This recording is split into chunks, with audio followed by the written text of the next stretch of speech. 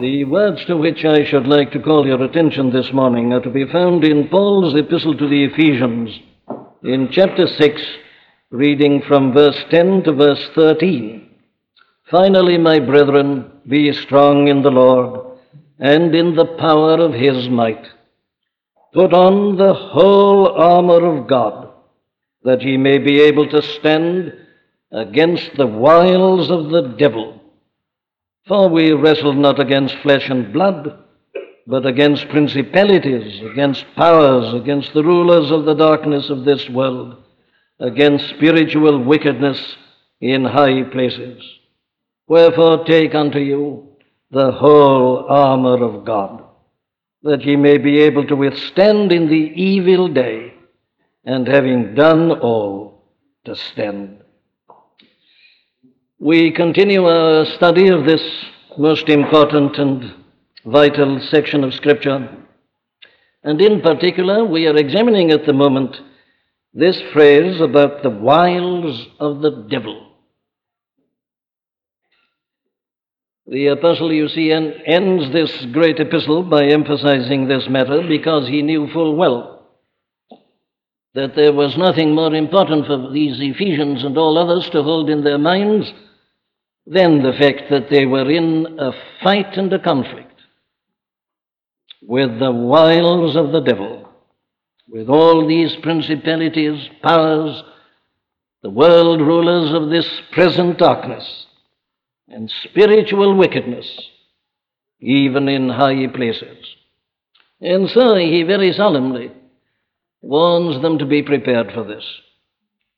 And obviously the first thing to do in that preparation is to know something about the wiles of the devil. The devil's most potent instrument in many ways is that, of course, of ignorance, of keeping us in ignorance. If people don't even believe in the devil, well, obviously they're already defeated.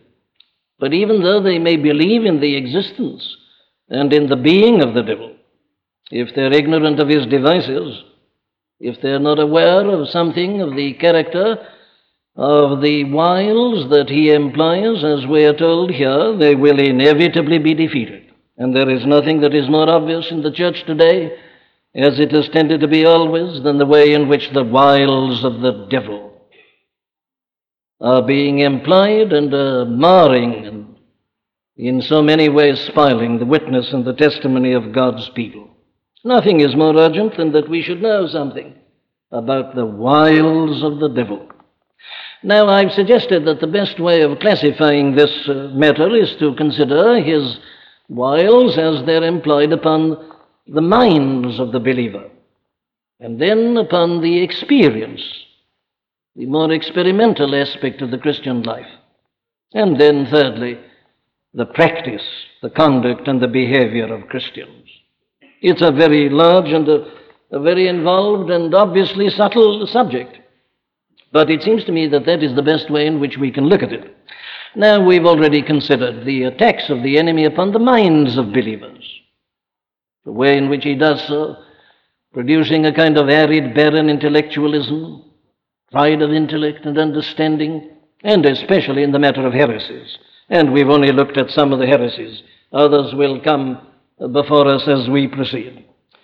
Well, now I propose to leave the wiles of the devil as they're manifested in the attacks upon the minds of believers at that, and to proceed to this second section, where we are looking at the way in which the devil attacks us in the realm of experience. Now, here again is a matter which is difficult in so many ways to handle. For one thing, it's very difficult to draw an exact line between these various departments. Where does the mind end and where does experience begin? Obviously, they are very closely related to one another. But we must draw some sort of a line, otherwise we shall be in a state of utter confusion. And it is essential, therefore, that we should draw a line between the attacks more directly and particularly upon the mind and these other attacks which are a little more subjective and in the realm of experience. Obviously, we shall see that very often people get into difficulties in the realm of experience because they've got a faulty understanding of the truth. All these things are interrelated. Evil communications corrupt good manners, of course. As a man thinks, so he is. And clearly, if there is any defect in the intellectual understanding and apprehension of the truth, there will inevitably follow some sort of trouble in the realm of experience. And so one finds in pastoral experience that so many of the experimental troubles which torment people and about which they come to talk to a pastor or a minister, one finds so often that they're the result of either a faulty understanding or some wrong teaching at some particular point or another. If you start off with the wrong idea and your experience follows, well, your experience must clearly be defective, and sooner or later you will know trouble. Very well, then there is one difficulty of drawing an exact line that needn't concern us too much. There's another difficulty. And that is that it's much more difficult to recognize the wiles of the devil in this matter of experience than it is in the attacks upon the mind. No, he is subtle everywhere. We are dealing with the wiles of the devil in every department. But as we make a comparison between the two, I think it will be fairly obvious that in this realm of experience, it is particularly difficult and particularly subtle for this reason, that it is so subjective. Now, when you're dealing with doctrine, when you're dealing with heresies, you are, after all, dealing with something outside yourself. And you've got your scriptures, and you've got creeds and the confessions and books which have been written in exposition of the truth. And the thing, in a sense, is outside you, and it is objective. But of course, here, when you're in the realm of experience, you are dealing with something which is almost entirely subjective. It's concerned about our feelings, our emotions, our states, our moods, and obviously, therefore, it is going to be exceedingly difficult. How can I give it in terms of a comparison? It's something like this. It should be easier, and it is generally easier for us to deal with some purely theoretical academic problem than it is with the problem of our own health, for instance. Because you are the sufferer, because you've got some aches or pains or some difficulty in your constitution, it's more difficult for you than somebody looking on to be exactly aware of what is happening. You're an interested party. You are experiencing the sensations. That's much more difficult, therefore, than to deal with something that is entirely outside yourself.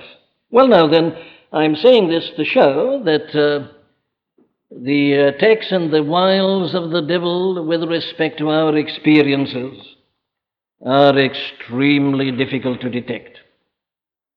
You see, we all tend to be on the defensive. We all tend to put ourselves right always. To that extent, the devil has an opportunity. We are not on guard as we are with objective truth.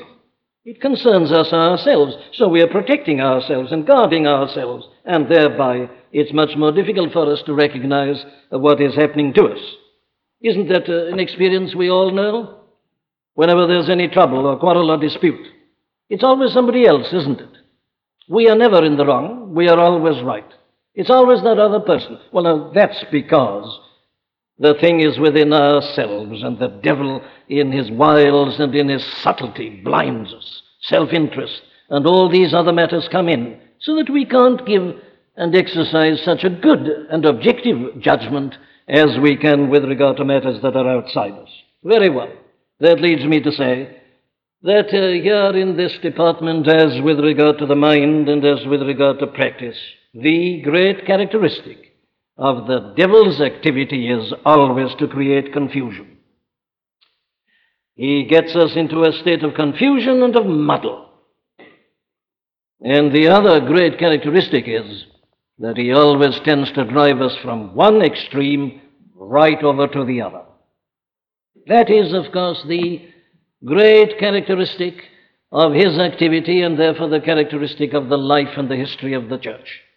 The swinging over from one extreme right to the other. In correcting one thing, we so overcorrect it that we've fallen into the exact opposite error, which is quite as bad as the first one that we were correcting. And so, in the realm of experience, he drives us violently from one end to the other. And thereby, he brings us into this state of utter confusion. Well, now then, let's try and look at this together. We are dealing, if you like, to put it very simply and practically, with the ups and downs of Christian experience, with the fact that there are so many Christian people who are not happy. Indeed, some are quite miserable, and who are always in some kind of perplexity and unhappiness, carrying a burden, worrying with a problem, in the realm of experience. Now, all this is the result of the wiles of the devil. There's no other adequate explanation of it. Here is this great and glorious salvation. Why are we not all rejoicing in it, praising God with the whole of our being? There's only one answer. It's the wiles of the devil. Somewhere or another, in the realm of experience, he's caused confusion, and we don't know where we are. And the result is that we ourselves are in trouble, and our testimony is very greatly marred. So let's have a look at this together. Let's try and deal with it in general this morning. Now, take a very big and obvious point like this. Take the whole question of the place of experience in general in the Christian life. Now, let's see the wiles of the devil, even in as broad and as wide a field as that. And this is what you find. There are two main difficulties and problems which arise with respect to that. The first is that there are some people who put the entire emphasis upon experience. Nothing matters to these people but the experimental, the experiential aspect. They're not interested in truth. They're not interested in definitions. They say, nothing matters except that a man shall say this, whereas I was once blind, now I see. Now they say that's the only thing that matters, and they're not interested in anything else. Unless a man can testify to a great change in his life, they feel that there's nothing there at all. It's the only test that they apply. They're always talking about it. It's the one theme always. Telling us what happened to them, telling us that the same thing can happen to us and should happen to us, and so on. Now then, there is the type of person, I say, that is only interested in experience. And if they can show that people have had some experience which makes them better than they were before, if they no longer do certain things that they once did, and if they testify to the fact that they're happy whereas they were once miserable, they say, we want no more. They're not concerned to examine as to what has produced the change. They're not interested in the fact that there are many agencies that can do that. They're not concerned about that. This experience, the experimental thing, is the one thing that matters. Nothing else counts at all. Now, here, you see, is one of the extremes. Now, this takes a variety of forms. It isn't always in the same form. There is the form, for instance, that we were looking at as I read to you that portion out of the book of Job. Eliphaz, the Temanite, is a great illustration of the type of men to whom experiences are the one thing that matter. Listen to him speaking. Now he says, you see, here is poor Job, you remember, in his terrible trouble, with that awful condition of his skin. In an agony, his children have been killed, everything has gone wrong, his animals have been destroyed by the hurricane. The poor man is in terrible and wretched trouble, and here comes one of his friends called Eliphaz. And this is how he speaks. A thing was secretly brought to me, and mine ear received a little thereof. In thoughts from the visions of the night, when deep sleep falleth on men, fear came upon me and trembling, which made all my bones to shake. Then a spirit passed before my face, the hair of my flesh stood up. It stood still, but I could not discern the form thereof. An image was before mine eyes. There was silence, and I heard a voice saying. In other words, what he was saying to Job was something like this. Listen to me, he said. I know what I'm talking about. I'm a man who's had an experience. I've seen a vision.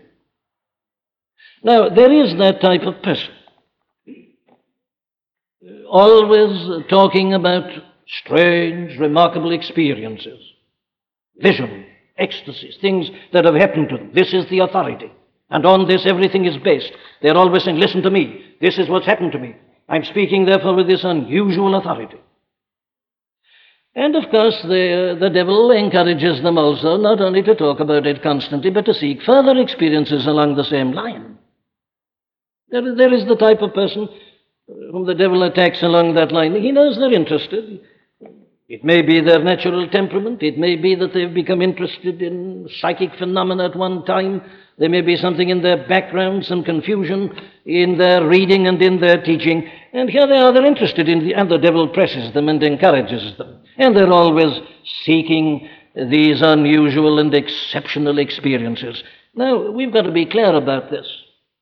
I shall be saying in a moment that experience is absolutely essential. What I'm talking about now is the people who live on them and who base everything upon them and who are interested in nothing else and who are always seeking them. Some of them live on the memory of them. I've known many such Christian people. To me, it's been a very sad and a very pathetic thing always. I've known a type of person, there are not many of them left now, but at one time I used to meet quite a number of them.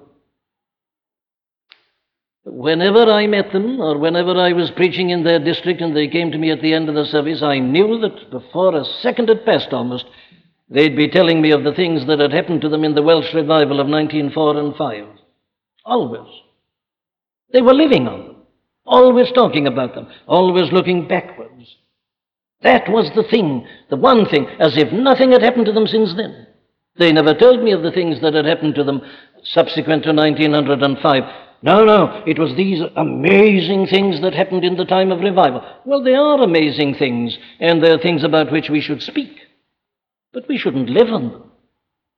I knew a minister, whose whole ministry was ruined by this. During that same revival, this man had indeed had very remarkable and astonishing experiences from God. There was no question about it. He'd been used in a very remarkable manner. But then, you see, the revival ended, as all revivals do end. And the poor man, instead of understanding that and realizing it, and proceeding with his work of expounding the Scriptures and preaching the gospel into the power of the Spirit, was still expecting the unusual experiences to come and to continue, and they didn't come. You see, during this revival, the man never had to prepare anything. Words were given to him. There was great freedom and power. But when the revival had gone, that stopped. But he still didn't prepare. He was still expecting it, and it didn't happen. And so he became depressed and spent about 30 years of his life in a kind of barrenness, in a kind of unhappiness. If he talked about these experiences, he was a transformed man. His eyes flashed, and he spoke with animation. But normally, he was hypochondriacal, unhappy, miserable, and utterly ineffective in his ministry. Well, now, these are but illustrations of the kind of things I'm talking about. The devil, I say, has ruined many a Christian life through encouraging people to be living on experiences and seeking them, looking for them, always talking about them, looking back upon them, relying upon them. And so he paralyzes their value as living Christian witnesses. Now, there's one extreme. Well, of course, there are many undoubtedly who would at once recognize that particular fallacy. And they recognize it so clearly that the devil, in his subtlety, drives them right over to the opposite extreme. What is this? Here we are looking at people who are not interested in experience at all. To them, this experience and the emphasis upon experience is something that they almost despise. They say these people are always talking about their experiences, about what's happened to them, about the change in their lives. What do they know about the truth? And then they begin to expatiate about the truth. Nothing matters here except the truth only.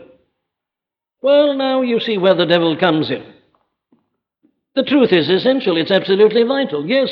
But if you say that only truth is essential, You're as wrong as the people who say that nothing but experience is essential. But here the devil comes in on this big question of the whole place of experience in the Christian life and causes unutterable confusion. The trouble with the people in the second group is that though they talk so much about the truth, they very often never felt its power. They have a form of godliness, says the apostle, but deny the power thereof. They've never felt the power of the truth. They've never been mastered by it. It's been purely intellectual. They've looked on. They've, with their minds and understanding, looked at this thing. The truth that they talk so much about has never changed their lives. It's never made a vital difference to them. Well, now you see, this is terrible. This is as wrong as the other. Experience only, says one. Don't bother about experience at all, says the other. The thing is, have you got this insight, this understanding, this grasp of the truth? And they look at it objectively and purely objectively, and they've never experienced anything at all. Now, my dear friends, as I hold it before you like this, the thing is so obvious, isn't it? But is it equally obvious in practice? What do we really know about this truth in experience? Are you what you are this morning because of your belief of this truth? Has this truth mastered you? Has it gripped you? Does this truth really control you? Let's make no mistake about this. The truth of God is something that is to be experienced. This is not a philosophical system. This is not a mere ethical teaching. The whole object and end of religion is to bring us to a knowledge of God. And God isn't a philosophic X.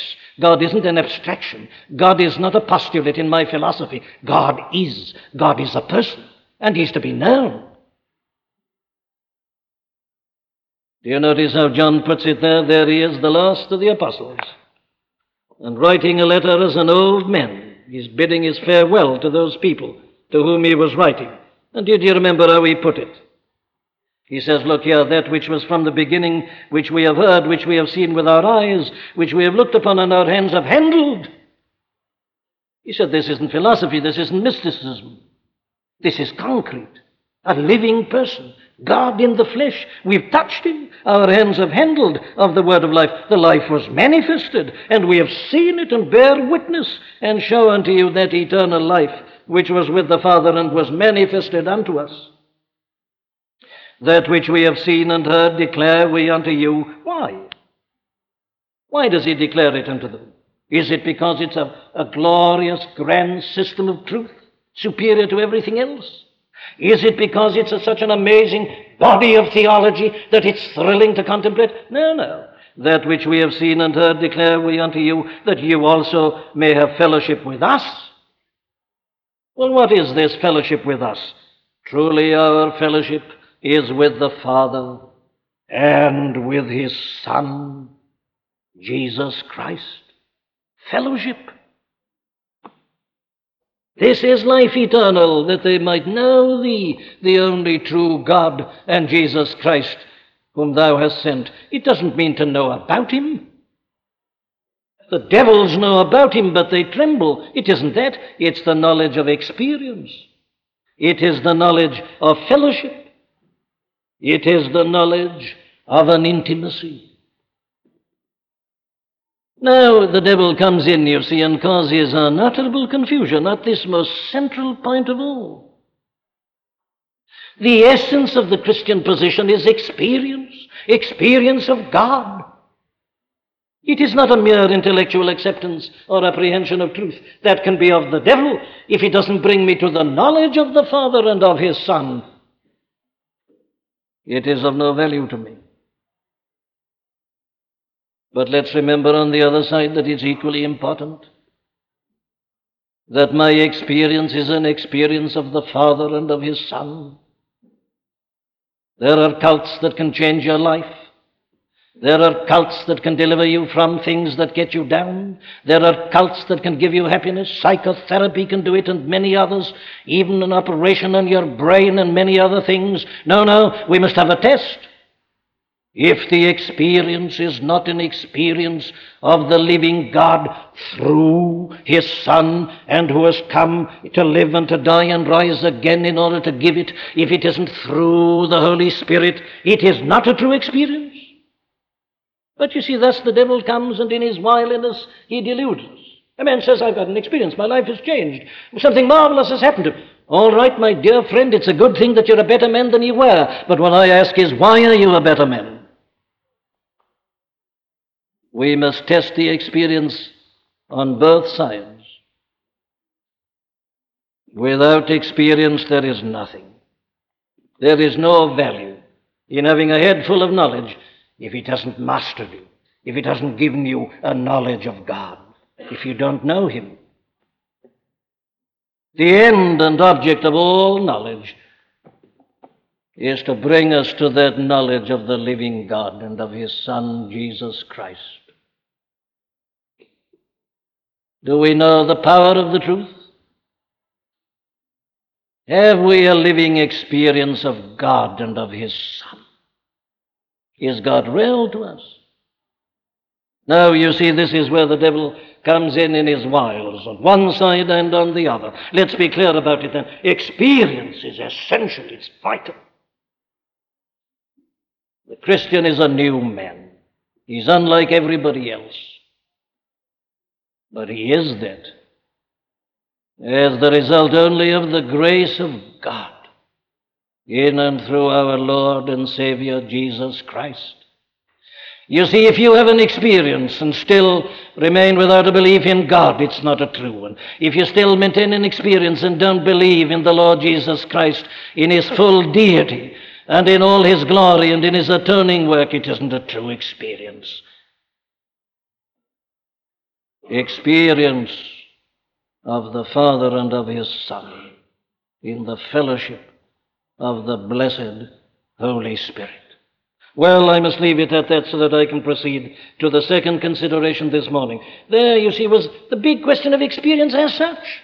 And there can be confusion even about that at the very beginning. Let's go on and analyze that a little by talking about the place of feelings. Now, feelings is a subsection, isn't it, of experience? It isn't the same thing. When I talk about experience, I mean something bigger than feeling. It includes this whole aspect of fellowship and of communion. But feelings is a particular aspect of experience. Now, here again, the devil causes endless confusion. And once more, in the same way, overdoing it or dismissing it and despising it. There are some people who live on their feelings. They overdo this element of feelings altogether. Nothing interests them but feeling. That's their one criterion of the meeting. Did you feel anything? And if they haven't felt, if they haven't wept, nothing's happened. It's of no value at all. Of course, this matter of feeling can take many forms. It isn't always weeping. It is sometimes excitement, almost hysteria. If they haven't been lifted up and right out of themselves and almost lost themselves, they feel that nothing's happened. That's their one test of the operation of the Spirit. You're familiar with some of these excesses. Some people feel that they've got nothing unless they've been carried away. And their only test is this one test of feeling. Here again is a very difficult matter to classify, but I'm talking about the people who live on emotionalism or on sentimentalism. And of course, sometimes this is worked up quite deliberately. If people believe that nothing matters except this kind of riot or excitement of the emotions, well, of course, they'll do everything they can to encourage that, and it's deliberately worked up quite often. There are services in which people clap their hands and they shout and they sing and they repeat, and they have certain types of choruses, and the whole thing is done deliberately to work up an excitement, and the more excited they get and the more emotional they become, the more wonderful they think the blessing of the Spirit has been. You're familiar, you've heard of that kind of thing. Emotionalism. And then another aspect of it is sentimentalism. I'll deal with them in a moment with the difference between the two things. Well, there is this type of person whose only interest is in this matter of feeling. God knows many of us, perhaps from experience, know something about this. I certainly remember a stage in my own experience when at a communion service, I used to see certain older people weeping as they took the communion. And I felt that that was the one thing that mattered in the communion service, and because I couldn't weep, I was in great trouble and would do anything I could to make myself weep, feeling that until I'd wept in taking the communion, I'd never taken it truly. I came later, of course, to analyze what it was that made many of these good people weep. And I came to the conclusion that with large numbers of them, it was something artificially produced. They deliberately did this. They made themselves do it. And some people can do this. You see, that was the only test. And there are people who are in that position, and nothing matters except this question of feeling. But then, you see, the devil comes and makes this thing appear to us to be ridiculous, and we go right over to the other extreme. And we take up the position in which we say that this kind of manifestation of feeling is not only a weakness, but may even indeed be ridiculous. There are people who are so afraid of emotionalism that they've driven emotion right out of their lives altogether. Their attitude is that nothing matters but that a man believes. It is this adherence to the truth that counts. They've never felt, they don't want to feel. Indeed, some of them go so far as to say that you needn't bother about your feelings. There was a man called Sandeman who began to teach, about 1780 or thereabouts, and got quite a following, and that was Sandeman's teaching. He said feelings don't matter at all. He said there are so many Christian people who are miserable and unhappy, and he said there's only one reason for it. They're looking inwards to some feeling or to some experience, and he says it doesn't matter. Doesn't Paul teach in Romans 10 something like this? What saith the Scripture? The word is nigh thee, even in thy mouth and in thy heart. That is the word of faith which we preach. Then verse 9, that if thou shalt confess with thy mouth the Lord Jesus, and shalt believe in thine heart that God hath raised him from the dead, thou shalt be saved. For with the heart man believeth unto righteousness, and with the mouth confession is made unto salvation. So he began to teach this. He said it doesn't matter whether you've ever felt anything or not. Do you confess with your mouth the Lord Jesus? If you do, all is well. That was the teaching of Sandeman. It became known as Sandemanianism. And I have a feeling that it is very rife at the present time. The type of people who say, now look here, don't bother about your feelings. Do you believe? All right, all is well. And the result is that there are many Christian people who have never felt the power of the truth at all. Take it by faith, they've been told. And they've done so as they think. They've assented to a proposition. All right. They've never felt anything. They've never known sorrow for sin. They have never known what it is to grieve over their inward corruptions. They have never known what it is to be melted by the sight of the glory of the Lord and of his wonderful truth. No. They've been told, don't worry about your feelings. That's all right. You believe, all is well. They've literally never been moved by this truth. Never. They don't even know what it is to rejoice in it. They just hold it. Now they've become Christians, just go on like that. Then they put a certain amount of discipline into their lives, and that's all, and there's no more. You see where the wiles of the devil come in. Let's be clear about this. Here again there are certain fundamental postulates. The whole man is to be involved in the Christian faith. It is the glory of the faith. The whole man. Mind and heart and will. They're all to be engaged, and if they're not all engaged, there's something seriously wrong. The truth is not only to be looked at intellectually and to be appreciated intellectually. No. If a man really sees this, he must feel something. The heart must be engaged and involved. And likewise, it must lead to practice. But not only that, you see. The nature of this truth is such. The glory of the truth is such that if a man really sees it and knows something about it, he's bound to feel it. Listen to John again. These things write we unto you, that your joy may be full. Not only experience, but an experience of joy, that your joy may be full. Rejoice in the Lord always, says the Apostle Paul, and again I say unto you, rejoice. It is inconceivable that a man really sees the truth of this gospel and feels nothing. It's impossible. It can't happen. This amazing message that tells us that God before time planned this glorious scheme of salvation, that the Son came in the fullness of the times, humbled himself, divested himself of his glory. Look at the babe in Bethlehem. Oh, yes, you say, I believe in the incarnation. But do you say it like that?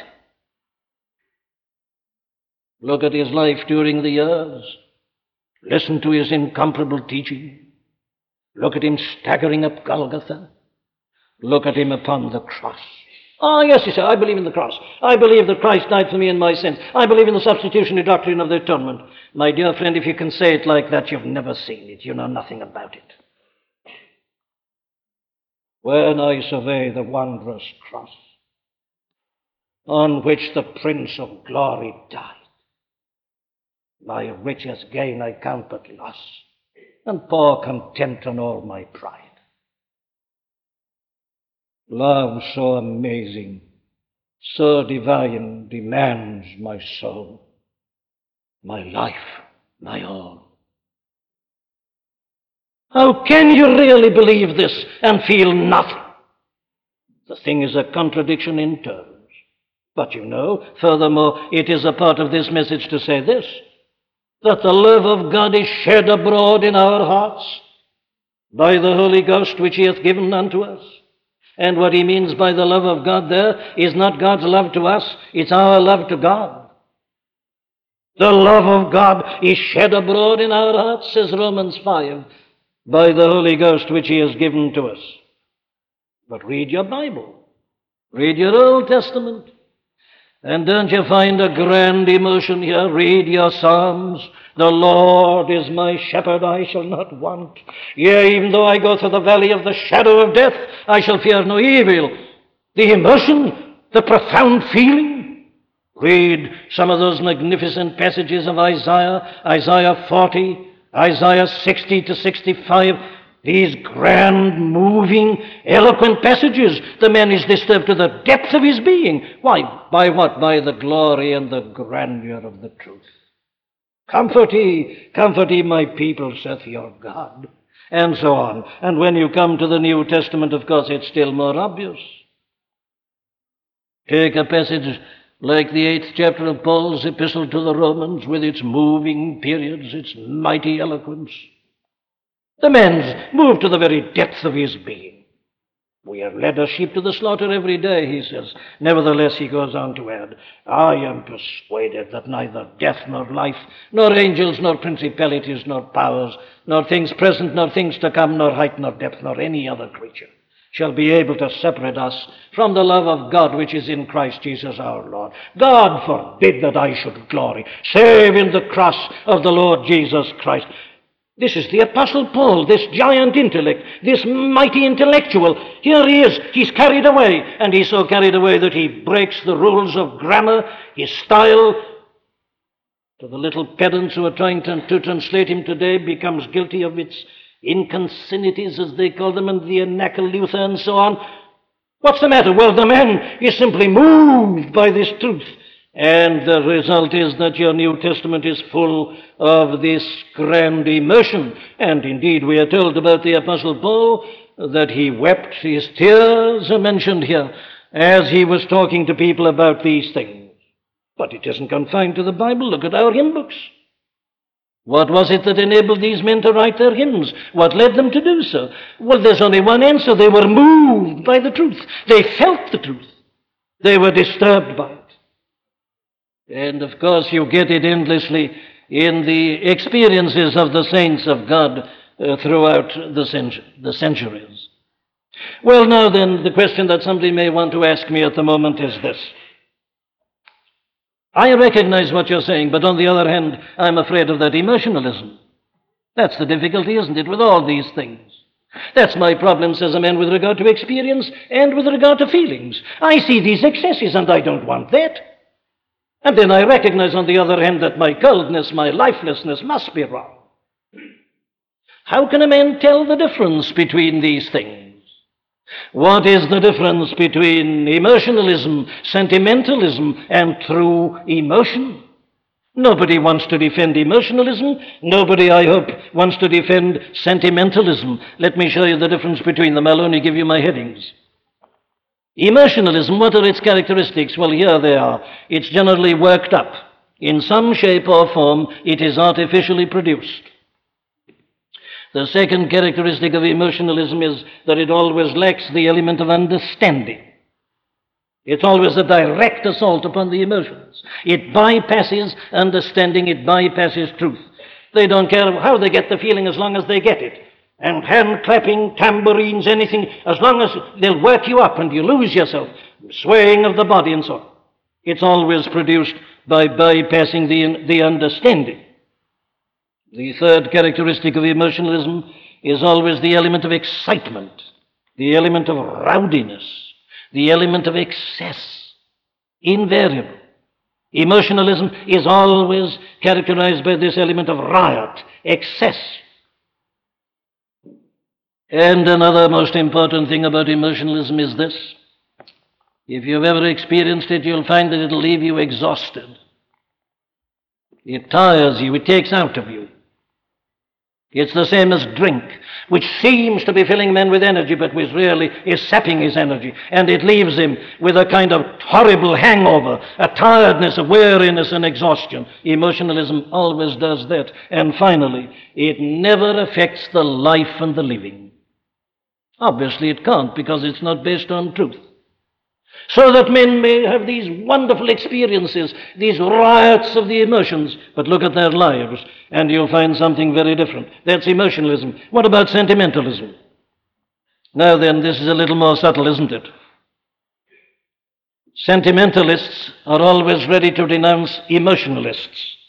But what is sentimentalism? Sentimentalism, I would suggest to you, is nothing but polite emotionalism.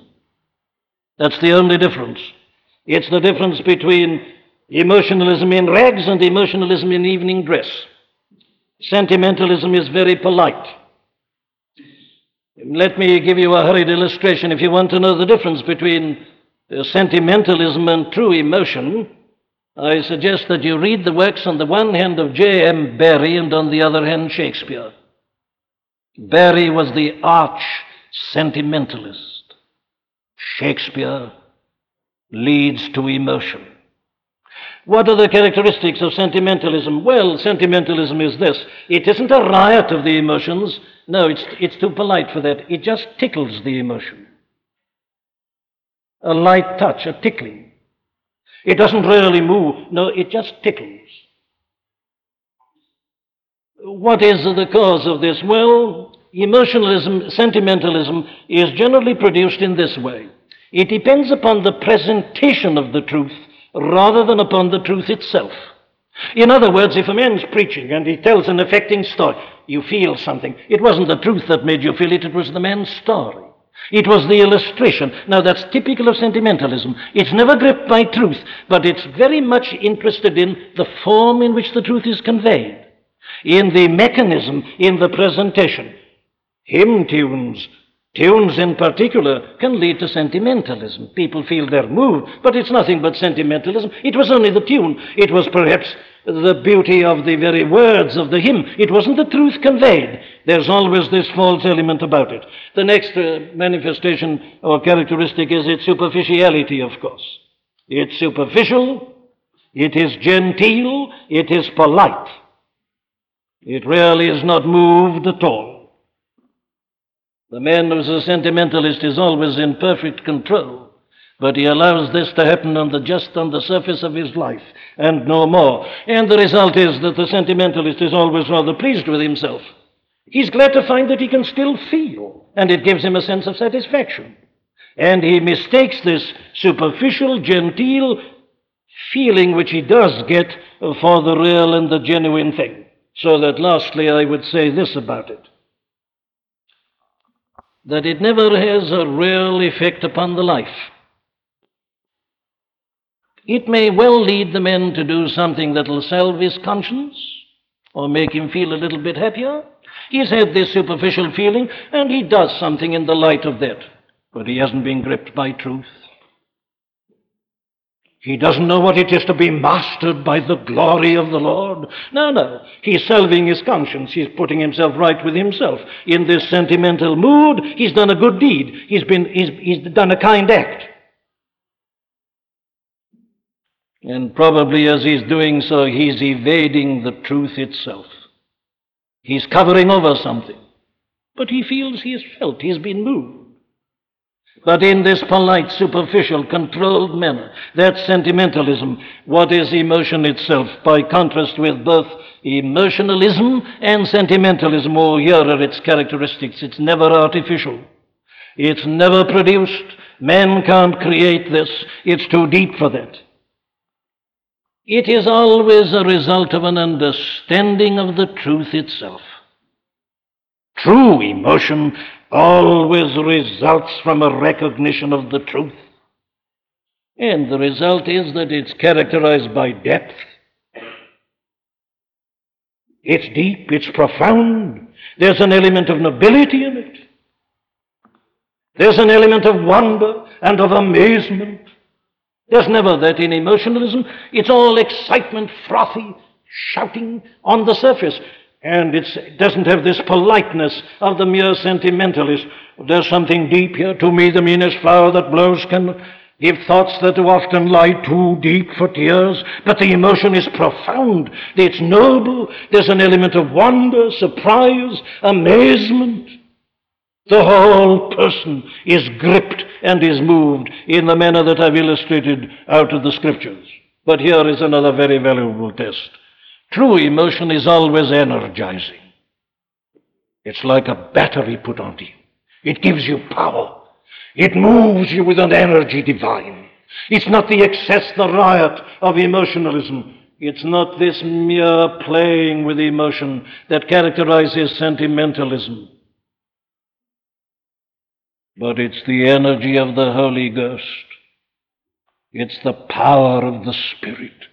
It's the whole man galvanized by the life of God. And the result is that it always leads to action. It always leads to a difference. Let me put it like this to you. If you think you felt something in a service now and again, and you want to know whether it's the true thing or not, the time to test it is not while you're still in the building. It's tomorrow. It's the day after. You can get emotionalism in a meeting and sentimentalism. But if it's a true emotion as the result of seeing something of the truth, or a glimpse of God or of the Lord Himself, and some recognition of the glory of it all, it'll go on. It'll move you. It'll master you. It'll guide you. It'll direct you.